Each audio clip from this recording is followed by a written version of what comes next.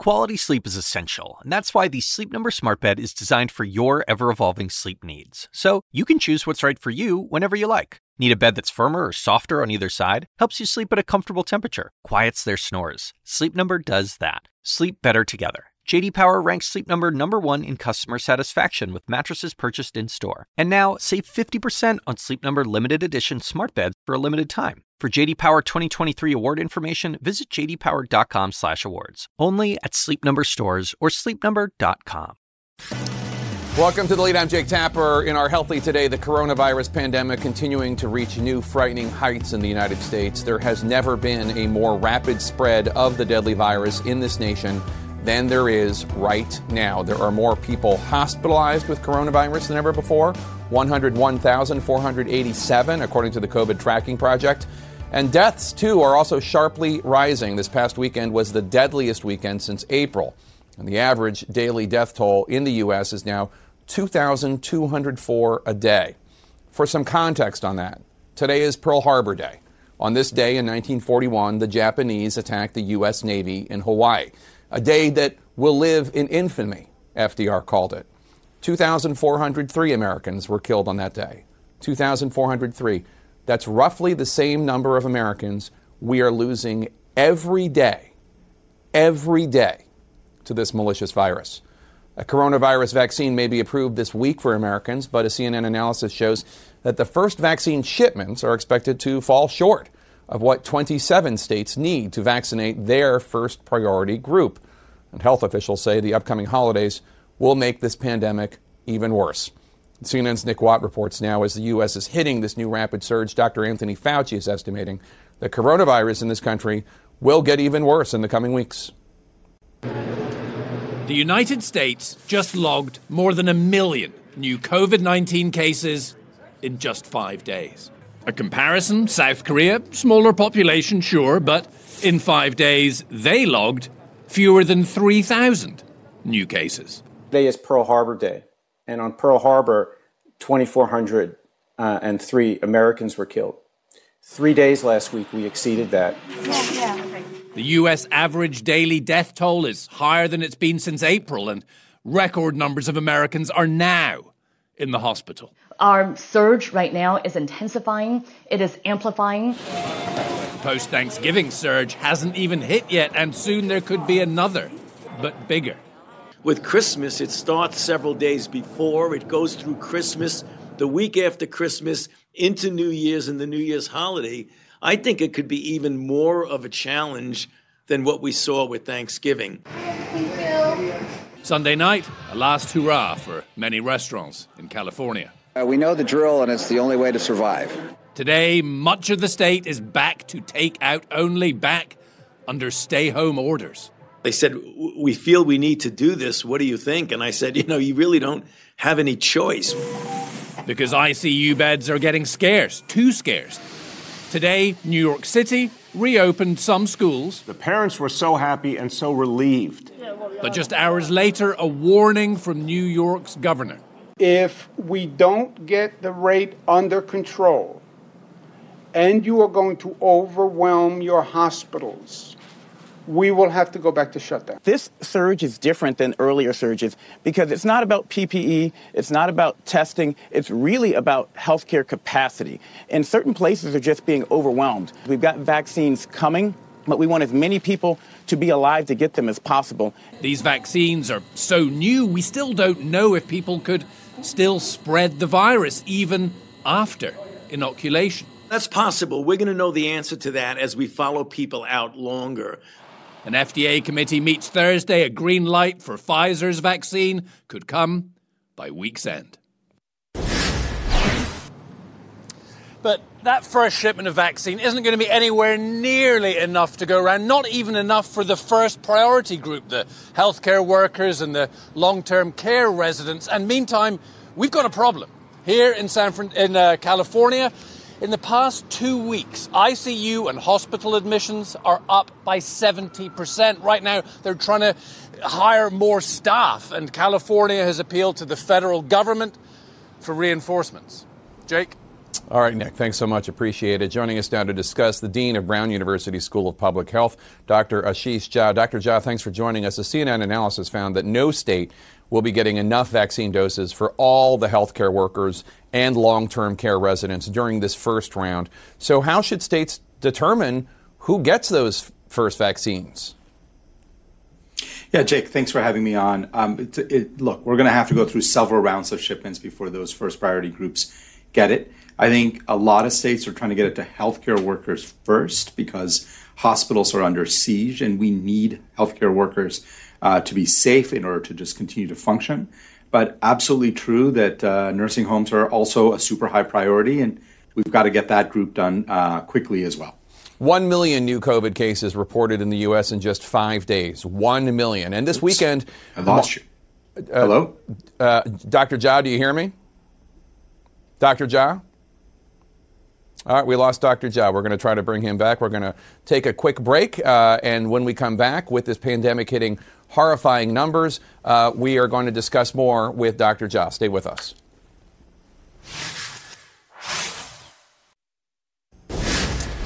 Welcome back. We have resolved the technical difficulties. 1 million new COVID cases were reported in the U.S. in just 5 days, and this weekend marked the deadliest weekend since April. Let's pick back up our conversation with Dr. Ashish Jha, Dean of Brown University School of Public Health. Dr. Jha, what's your message to people who may be letting their guard down because the vaccine is coming or just the general coronavirus fatigue that we're all, frankly, feeling?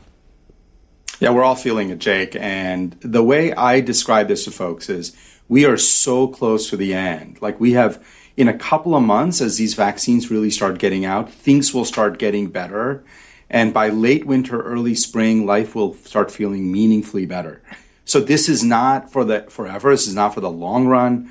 While we will continue to deal with this virus, at least to some extent, life is going to get dramatically better. And this is a time to stay protected so you can be around for that. New York City is sending nearly 200,000 students back to in-person learning this week. Meanwhile, Los Angeles County is halting all in-person learning, which was already down to only about 4,000 students. Where is the science right now on schools being open? Not the emotions, not the fears. What does the science say?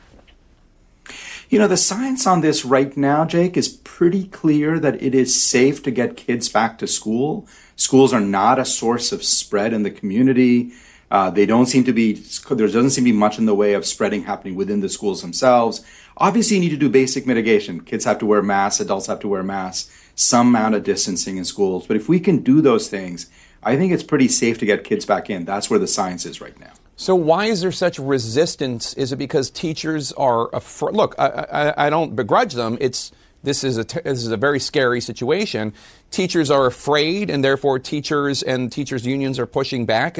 Is that why we seem to be in so many parts of the country not following the science?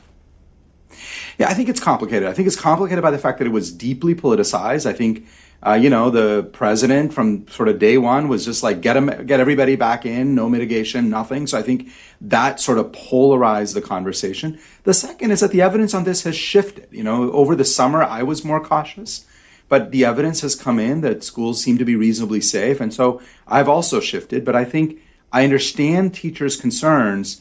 What I have been saying is we need to invest in making sure that we have testing and other things that can offer assurance to people that it really is reasonably safe to get back to school. Yeah, but with the science there and with so many kids suffering from the lack of education and psychological support and the rest, it seems that the country really needs to pay attention to where the science is. CVS is urgently looking to hire thousands of pharmacists and nurses and pharmacy technicians to help administer the COVID vaccines. Is that safe? And is that doable in this very expedited time frame? Yeah, it is. Look, first of all, I think pharmacists are probably our most underutilized health profession. I mean, they're really well trained. They can do a lot of this stuff. We've got to make sure that pharmacists techs and other people can be part of this vaccination effort. This is going to be the most complicated vaccination effort our country's ever tried to pull off. We're doing it in a pandemic, and we're doing it during a presidential transition. I think we can do it. But we're going to have to see companies take on these complex projects like what CBS is doing. And I think they can do it safely. Dr. Fauci says that Christmas and the Christmas holiday and families congregating together could be even more of a challenge than Thanksgiving. How would you advise people who are debating whether or not to travel or attend small holiday gatherings with close friends and family? What should people do?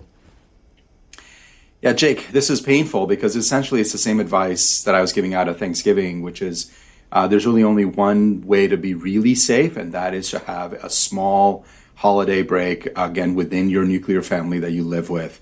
I know that's so painful because holiday season is such a family-oriented thing. The key here is you want to keep people alive, you want to keep people safe with vaccines so close by. I am worried that that Christmas and the holidays will end up being another super spreader event. The way it looks like Thanksgiving has been, we're starting to see that Thanksgiving surge now. The Surgeon General says that this current surge is different than the previous surges we've seen because the main issue going on right now is healthcare capacity. There have been more than 100,000 Americans hospitalized with coronavirus the past 5 consecutive days. What needs to be done now to make sure everyone who needs care has access to it? Yeah, this is a huge problem. I've been writing about this, that we're seeing now that hospital care is starting to get restricted for everybody, not just COVID patients. Other people are having a hard time getting hospital care because there just aren't enough beds. And, you know, it's not the beds per se, it's the staffing. It's nurses and doctors and respiratory therapists. Beds are not very useful if we don't have those folks. So part of the reason for people being careful and not getting sick right now, obviously, we don't want people getting sick. Also, there just may not be capacity to care for everybody who will need it over the next few weeks. An anti-vaccine doctor is testifying on Capitol Hill tomorrow before the U.S. Senate. Can you think of any reason why the U.S. Senate should be lending credibility and a platform to somebody who is ignorantly speaking against vaccines at this point in time? Yeah, this is a problem, Jake. You know, Senator Ron Johnson, who's holding the hearing, held a first round of hearings about 2 weeks ago. I was the only person who testified about the value of science in that hearing. This is round 2. He's really finding some very fringe members of the medical community who don't represent the mainstream views of what medicine and science is. I don't totally understand why Senator Johnson is doing this. I don't think it's helpful at this moment. We do need to have robust debates about safety and efficacy of vaccines. This is not how you do it, by bringing in the most fringe elements of this conversation. All right, Dr. Ashish Jha, thank you so much. Today, President-elect Joe Biden named the key members of his health team with a main focus on getting the raging coronavirus pandemic under control. And at least one of his choices would make history after pressure from the Congressional Hispanic Caucus for more representation in the cabinet. Javier Becerra, the California Attorney General and former longtime member of Congress, could become, if confirmed, the first Latino to ever lead the Department of Health and Human Services, as CNN's Jeff Zeleny reports for us now. President-elect Joe Biden is filling in another piece of his new administration, announcing today his health experts who will drive the nation's fight against coronavirus. Right now, during COVID, the last thing we need is to have Americans who are left behind. Javier Becerra is Biden's pick for Secretary of Health and Human Services. The California Attorney General and former member of Congress is not a medical expert, but he's led the charge defending the Affordable Care Act. At a time when we're going through this COVID-19 pandemic, this is not the time to take away people's health care. The rest of the team also taking shape, with Biden unveiling nominations for Surgeon General, head of the CDC, and a chief medical advisor on COVID-19. That post goes to Dr. Anthony Fauci, who's become a household name as the nation's top infectious disease doctor. I worked with all of them before. They're excellent choices. Dr. Vivek Murthy, who served as Surgeon General for 3 years in the Obama administration, will return to the position. He's been a top COVID advisor to Biden all year. We not only can do better, but we must do better, because lives are on the line. Dr. Rochelle Walensky, the chief of infectious diseases at Mass General, will lead the CDC. Now is the time to redouble our efforts to pay more attention than we ever have before. Their faces became familiar ones on CNN during the pandemic, and in just 7 weeks, they will be responsible for overseeing the vaccine distribution and trying to bring the deadly virus under control. If confirmed by the Senate, Becerra would be the first Latino to serve as HHS Secretary, another barrier-breaking pick from Biden. I think his life experiences, which we don't talk about enough as a minority, is going to be very important in HHS as we tackle health disparities across the country. So forming this new government is quite like putting a puzzle together, Jake. So with HHS in place, now there are two other big positions still looming. That, of course, is for Defense Secretary and Attorney General. There are several finalists for each post. Diversity, obviously, as at the front of these questions, but we may hear something later this week or certainly before the Christmas holiday on both of those big pushes, Jake. All right, Jeff Zeleny in Wilmington, Delaware, thanks so much. Negotiators on Capitol Hill are still trying to iron out a few major issues for a stimulus package, including liability protection for companies. Some lawmakers are firmly against it, including Senator Bernie Sanders, the independent from Vermont, who said it's like a get-out-of-jail-free card. But Democratic Senator Mark Warner of Virginia, who's been part of the team negotiating the deal, told me he disagrees. Senator Sanders, respectfully, is not involved in these negotiations, and his characterization is just not accurate. We are looking at trying to give some level of a timeout to allow states, if they want to put in place standards. We have already, for example, in Virginia, put in COVID standards. That part of the discussion is vigorous and ongoing. To respond is independent Senator Bernie Sanders of Vermont. Senator Sanders, what's your response to those comments by Senator Warner? Well, I have great concerns, and I share those concerns with the AFL-CIO and hundreds of organizations who understand that right now workers around this country, especially in meat processing plants, have been treated absolutely shamefully. Amazon, I think workers at Amazon have developed some 20,000 cases of COVID. We don't know how many have died. What we need to do is to tell corporations that they have got to treat their workers in a way that is safe and healthy. They cannot be irresponsible. And if they are irresponsible, there are going to be consequences. And if we go forward and we grant this type of immunity, what corporations are going to say all over the country is, we don't have to do anything for our workers. They can't do anything to us. So you're giving a green light for irresponsible behavior. That's something I don't want to see happen. But in addition to that, Jake, I have real concerns about this bill or this proposal, which we have not quite seen yet, to be honest with you, because it does not address the economic crisis facing tens of millions of families in this country. We are right now in the worst economic shape since the Great Depression, and this proposal does not include that $1,200 direct payment per individual and $500 for kids that we desperately need in order to put working families back on their feet. It would be a real help. We don't have it. I'm going to fight to see that we get that included. Yeah, it's not included in that compromise proposal right now. I understand that you spoke with Republican Senator Josh Hawley of Missouri over the weekend. He is also saying that he wants that included and thinks the bill should be vetoed if it doesn't include it.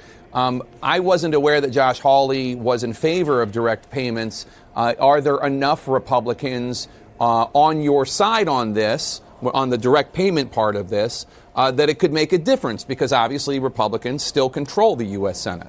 Well, that's what we're working on right now. And right now I'm working with my Democratic colleagues to make it clear that we should not go forward unless we do what the American people want. Right now, Jake, as you well know, I mean, we got half of our people living paycheck to paycheck. Something like 20% of our population now is either unemployed or earning less than $20,000 a year. People are facing eviction. Hunger is at a higher level today than any time in recent history. We have got to address those issues. And it concerns me very much that this bill is far, far, far less than the other proposals that the Democrats have brought forth. Well, let me play devil's advocate for a second, because look, I don't doubt your sincerity, and I don't doubt that this legislation could be much, much better for all the Americans in desperate need. But the fact of the matter is, Donald Trump is still in the White House and will be until January 20th. Republicans control the U.S. Senate, and at the very least will be in charge of the U.S. Senate until January 5th, if not afterwards as well. Are you making the good, the perfect, the enemy of the good? No, I'm not. Look, as you recall, Trump himself has agreed in the past to, I believe, a $1.8 trillion bill, including these $1,200 direct payments. It's something that Trump has already supported. what we need is a compromise. I know I can't get everything that I want, but this bill really is not a compromise. It gives the Republicans almost everything that they wanted. And one of the interesting parts about it, as I understand it, and I have not seen the proposal yet, but Mitt Romney, who is one of the Republican negotiators, said that over $500 billion of this $900 billion in the bill is not new money. It's money being shifted away from the old CARES Act, money that has not yet been spent. So we're talking about $350 billion or so new dollars when Democrats originally talked about over $3 trillion in new money to help working families in this country. So I don't think this is much of a compromise. I think we've got to do a lot better and negotiate a lot harder. Well, you talked about that $1.8 trillion bill that the White House, Steve Mnuchin, the Treasury Secretary, was working on with the House Speaker Nancy Pelosi. The Democrats walked away from that bill right. because they wanted $2.2 trillion, and they walked away from $1.8 trillion. Was that a mistake? That's what I'm saying. That's exactly what I'm saying. Here was a proposal much, much larger. Democrats said, no, that's not good enough. And now we're prepared to accept a proposal which has, I think, $350 billion in new money and which has, I believe to the best of my knowledge, this corporate immunity language as well. So that's my point here, is that I don't think this is much of a compromise. I think the Republicans have probably gotten 90% of what they want. Our job is to fight, at least get a 50-50 deal. Before you go, Senator, I want to ask you about the fact that President-elect Biden tapped Neera Tanden to head the Office of Management and Budget. Last year, you accused her of belittling progressive ideas and maligning your campaign staff. She obviously takes issue and disagrees with that characterization. You could be the chairman of the Senate Budget Committee if Democrats win these runoff elections in January. Where do you stand on Neera Tanden's nomination? Well, we're going to give Ms. Tanden and I hope, no matter which party controls the Senate, every nominee of the President-elect Biden deserves a fair hearing. All of the nominees have got to answer some pretty hard questions. That's true for Ms. Tanden. It's true for everybody else. So you're not in favor or against right now. You're just going to give her a fair hearing. That's correct. Lastly, the fact is that your governor in Vermont is a Republican. Does that complicate the idea of you getting a role in the Biden administration, given that your Republican governor would replace you with a Republican? No, presumably? That's not true. Actually, the governor has said that he would replace me if that were to happen. I don't know that it will. But if I became a part of the Biden administration, what the governor has indicated is he would replace me with somebody who would caucus with the Democrats. Oh, okay. So that is not a real excuse if they don't actually offer you a position. The idea is because you will be replaced by a Democrat theoretically. Yes. All right, Senator Bernie Sanders, thanks so much for joining us. Good to see you again, sir. Thank you, Jake. President Trump just compared the United States to a third world nation. What was he talking about? That's next. Plus, no running water, no electricity, bodies piling up, and a CNN exclusive inside hospitals battling a COVID crisis in one country where the numbers certainly do not match the images. Stay with us. Our politics lead now. President Trump is spending his final weeks in office ignoring the scale of the COVID crisis publicly. Instead, he is defying every shred of evidence, insisting even today that he won the election and we're rounding the curve. Neither are true. As Caitlin Collins reports, the outgoing president, is consumed by the fight to overturn the election results. Victory. Thank you very much. Still fuming about the election, President Donald Trump compared the U.S. to a third world country today as he appeared to acknowledge that his legal efforts to change the results have gone nowhere. Now, this was like from a third world nation, and I think the case has been made, and now we find out what we can do about it. But the case hasn't been made. Trump and his allies have lost or withdrawn at least 40 court cases since the election. Now sources tell CNN that between those court losses, some fast-approaching deadlines, and his top attorney being hospitalized with coronavirus, the president's legal efforts might end soon. Well, I think the case has already been made if you look at the polls. There were two more blows to the president's efforts today. Federal judges in Michigan threw out the latest attempt to overturn the result there, calling Trump ally Sidney Powell's lawsuit, quote, nothing but speculation and conjecture. And the state of Georgia recertified its results after counting presidential ballots for a third time and affirming Joe Biden's win once again, despite what President Trump claimed during a rally there Saturday night. You know, we won Georgia, just so you understand. As he awarded the Medal of Freedom to wrestling legend Dan Gable today, Trump attempted to compare their records and wrongly claimed he had won 2 presidential elections. Well, you know, in politics, I won 2, so I'm 2-0, and that's pretty good, too. But we'll see how that turns out. Trump also provided an update on his personal attorney, Rudy Giuliani's condition after the 76-year-old was admitted to Georgetown University Medical Center with coronavirus. Rudy's doing well. I just spoke to him. He's doing very well. No temperature. Giuliani has been crisscrossing the country to push Trump's baseless claims about the election, and he often greeted people with a handshake and no mask. While Trump has refused to acknowledge Biden's win or even call the next president, CNN has learned he's already plotting his next steps. And some staffers are now speculating he may not return to the White House after going to Florida for the Christmas holidays, though no final decisions have been made. And, Jake, there are some people who believe there's no way the president doesn't come back to the White House after the Christmas break because, of course, he's been trying to get so much done before he does leave office to really burnish his legacy. One place we do know he is going is back to Georgia ahead of that Senate runoff in January to campaign, though, of course, when he was there on Saturday night, it was a lot more of him talking about his election loss than it was campaigning for those 2 Republicans who are going to determine which party, of course, controls the Senate. Yeah, and obviously we're expecting the president to sandwich in a number of pardons as well. Caitlin Collins, thank you so much. Let's discuss. Abby, President Trump traveling again to Georgia. What else might be next for President Trump if his legal challenges come to an official close?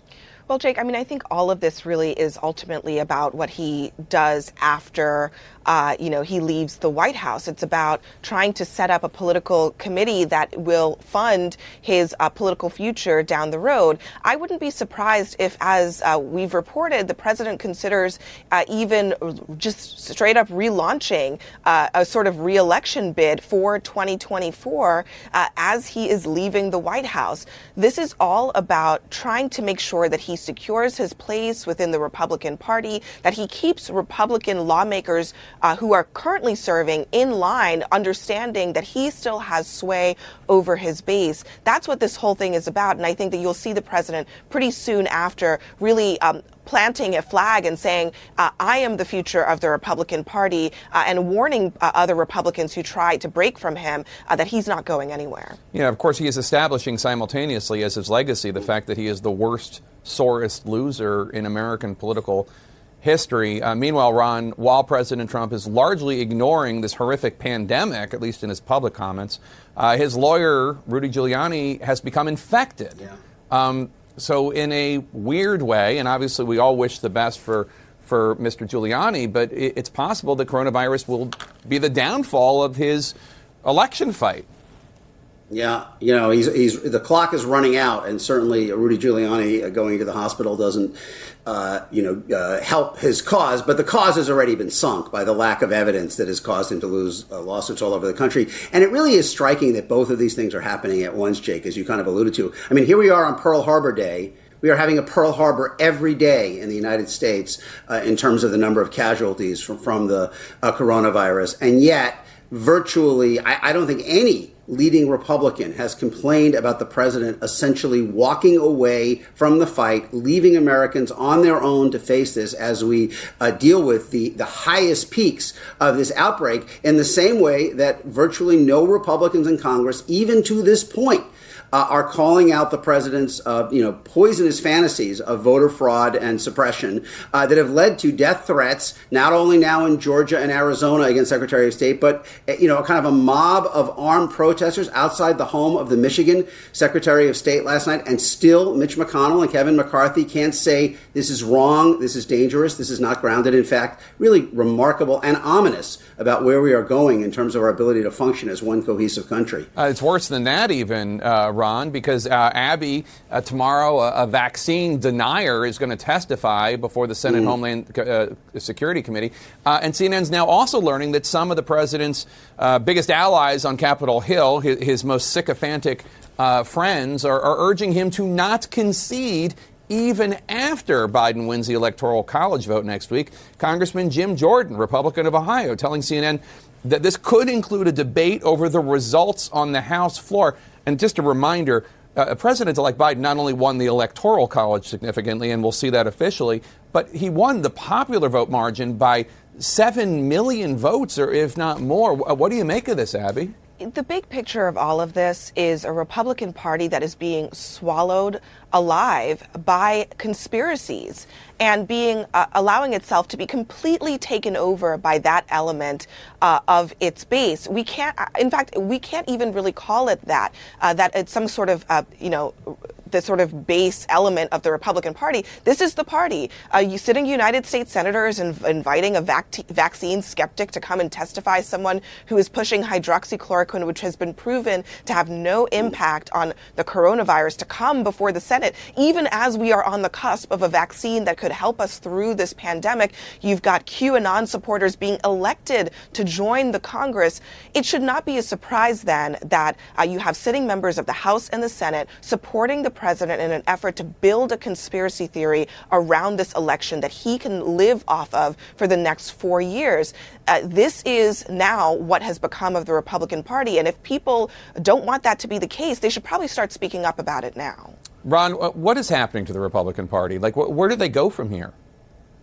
Yeah. Well, look, I mean, this is kind of a form of secession from shared reality in the U.S., where you have this the willingness of virtually all Republicans. Kelly Loeffler in that debate last night in Georgia, the Georgia Senate debate, refusing to say that Joe Biden won the state, saying that Donald Trump was within his rights to pursue every legal means. He's pursuing extra legal means to try to overturn this election now, trying to pressure the governor to throw out the results of the vote and appoint, have the state legislature appoint electors in his favor. I mean, I don't think you can overstate the extent to which we are watching the Republican Party, I think, refuse to accept that Blue America has legitimacy when it outvotes them. It's not as if Donald Trump is an outlier here. The broad range of Congress is supporting him, and a lot of Republican voters are supporting him. 75-80% of Republican of his voters saying the election was stolen. When Joe Biden talks about unifying the country, he's going to have to deal with a Republican Party that is kind of moving in a centrifugal direction far more than it was even under Obama, much less Bill Clinton. All right. Depressing news. Ron Brownstein and Abby Phillip, thanks to both of you. Appreciate it. Breaking news. We now know when President-elect Biden will name his Attorney General and his Secretary of Defense. That's next. Moments ago, President-elect Joe Biden told reporters that he plans to announce 2 big nominations this week. The president-elect says he will name his Attorney General and his Secretary of Defense. It could be historic. Biden has been facing pressure to pick someone of color for one or both of these positions, and he has promised to fulfill his promise to build a diverse administration, though he has not made any specific commitments. In our health lead, not enough vaccine. A CNN analysis shows that the number of doses each state plans to receive will be much less than what they need to vaccinate all healthcare workers and long-term care residents. As we're learning, some states have to choose, even among the first wave, who will get the vaccine first. CNN's Pete Muntean joins me now to discuss. Pete, how are states determining who will get the vaccine first? Well, it's widely agreed upon, Jake, that frontline healthcare workers and those living in long-term care facilities should get vaccinated at least off of the bat. But what's so interesting here is that we're learning from states that it will not have enough vaccine, at least initially, to cover everybody in that top tier. And now states will have to prioritize within that group. The conditions are really stark in a place like California. It says it will not have enough vaccine, at least initially, to cover only 1 in every 10 frontline healthcare workers. Do we know when more vaccines will then become available for the remaining healthcare workers and long-term care residents? Well, this is a bit of a rollout, Jake, and what remains to be seen is whether or not this will be smooth and quick or slow and rocky. States say they will keep vaccinating that top tier as they get more vaccine shipments in, but this is going to be a process. Pete, you've been inside these cargo planes that can hold up to 500,000 doses of the vaccine. How is this distribution going to work? It's going to be pretty tricky, Jake. You know, American Airlines says it will begin shipping the vaccine within 24 hours of emergency FDA approval. But the real challenge here is keeping the vaccine cold, in some cases super, super cold. We know that the Pfizer vaccine needs to be negative 100 degrees Fahrenheit as it's being transported. Airlines insist that they are up for the challenge. They have special equipment in place, and that is critical because it's airlines who could be transporting the vaccine the furthest. Thank you so much, Pete Montine. Appreciate it.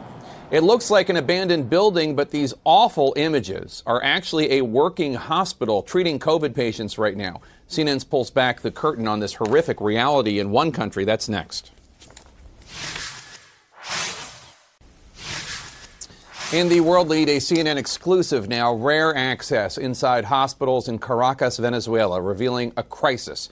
Describing this as disgusting or abhorrent would be an understatement.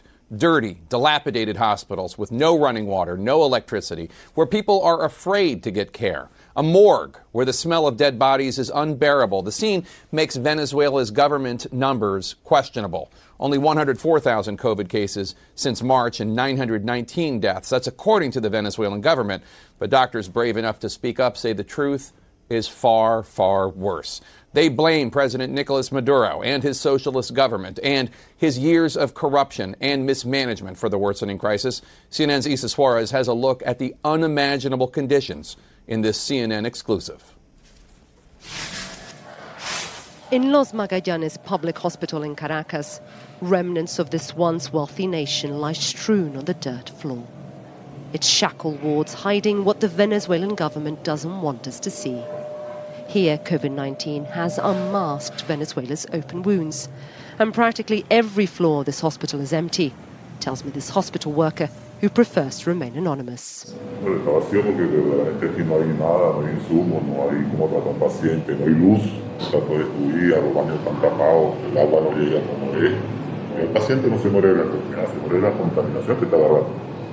It's a risk only a few dare to take. This is the COVID-19 ward. Only this part of it is functional. The rest is completely run down after years of mismanagement. So it's no surprise many would rather face the pandemic outside these walls, choosing instead their homes over these decrepit rooms, where darkness has literally taken over. This is the intensive neonatal ward. And the reason I'm holding up this light right here is because there is no electricity in this hospital. Have a look around. Bare bones. And what I've been told by doctors around Caracas and outside of Caracas is that this is a situation day in, day out. Even in the morgue, death comes with shortages. There's no pathologist here, and with intermittent electricity, the stench is unbearable. Now imagine having to face a pandemic in these conditions. It's why doctors like Gustavo Villasmil are no longer afraid to speak out.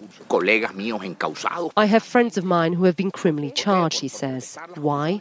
For protesting the conditions in which they've been forced to practice.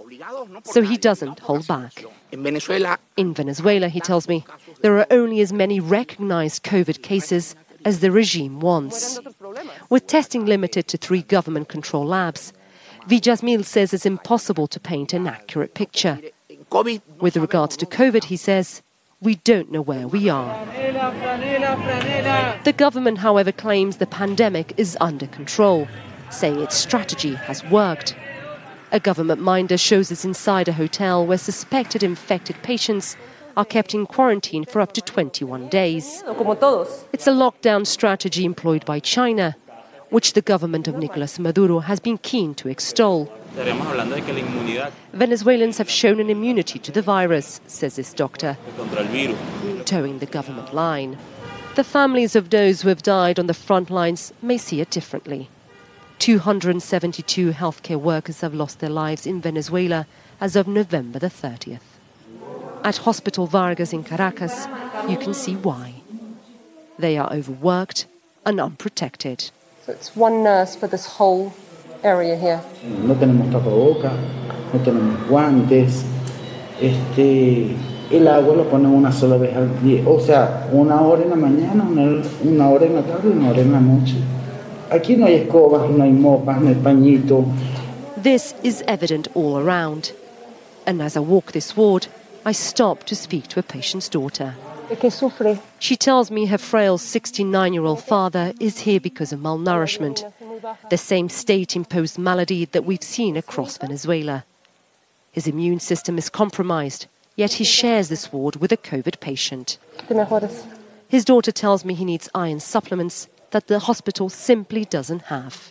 Have a look at this. I mean, this is what they have to work with here, nurses and doctors. Syringes, it's astounding. They've got nothing. There's a vast emptiness all around and a sense of disillusionment and surrender. Painful, no doubt, for those who saw this once oil-rich country as one of the wealthiest in Latin America, now tittering on the brink of survival. And Jake, CNN reached out to the Venezuelan government for comment on really the state, the conditions on those in these 2 public hospitals, as well as the criticism you heard in our reporting from those healthcare professionals. And to date, we have not heard anything. Jake? Issa, there was an election yesterday. It was boycotted by many Venezuelans, but in it, several Maduro supporters are now claiming victory, claiming control of Venezuela's Congress. Do any of these individuals publicly recognize the dire conditions? Have they made any promises to help matters?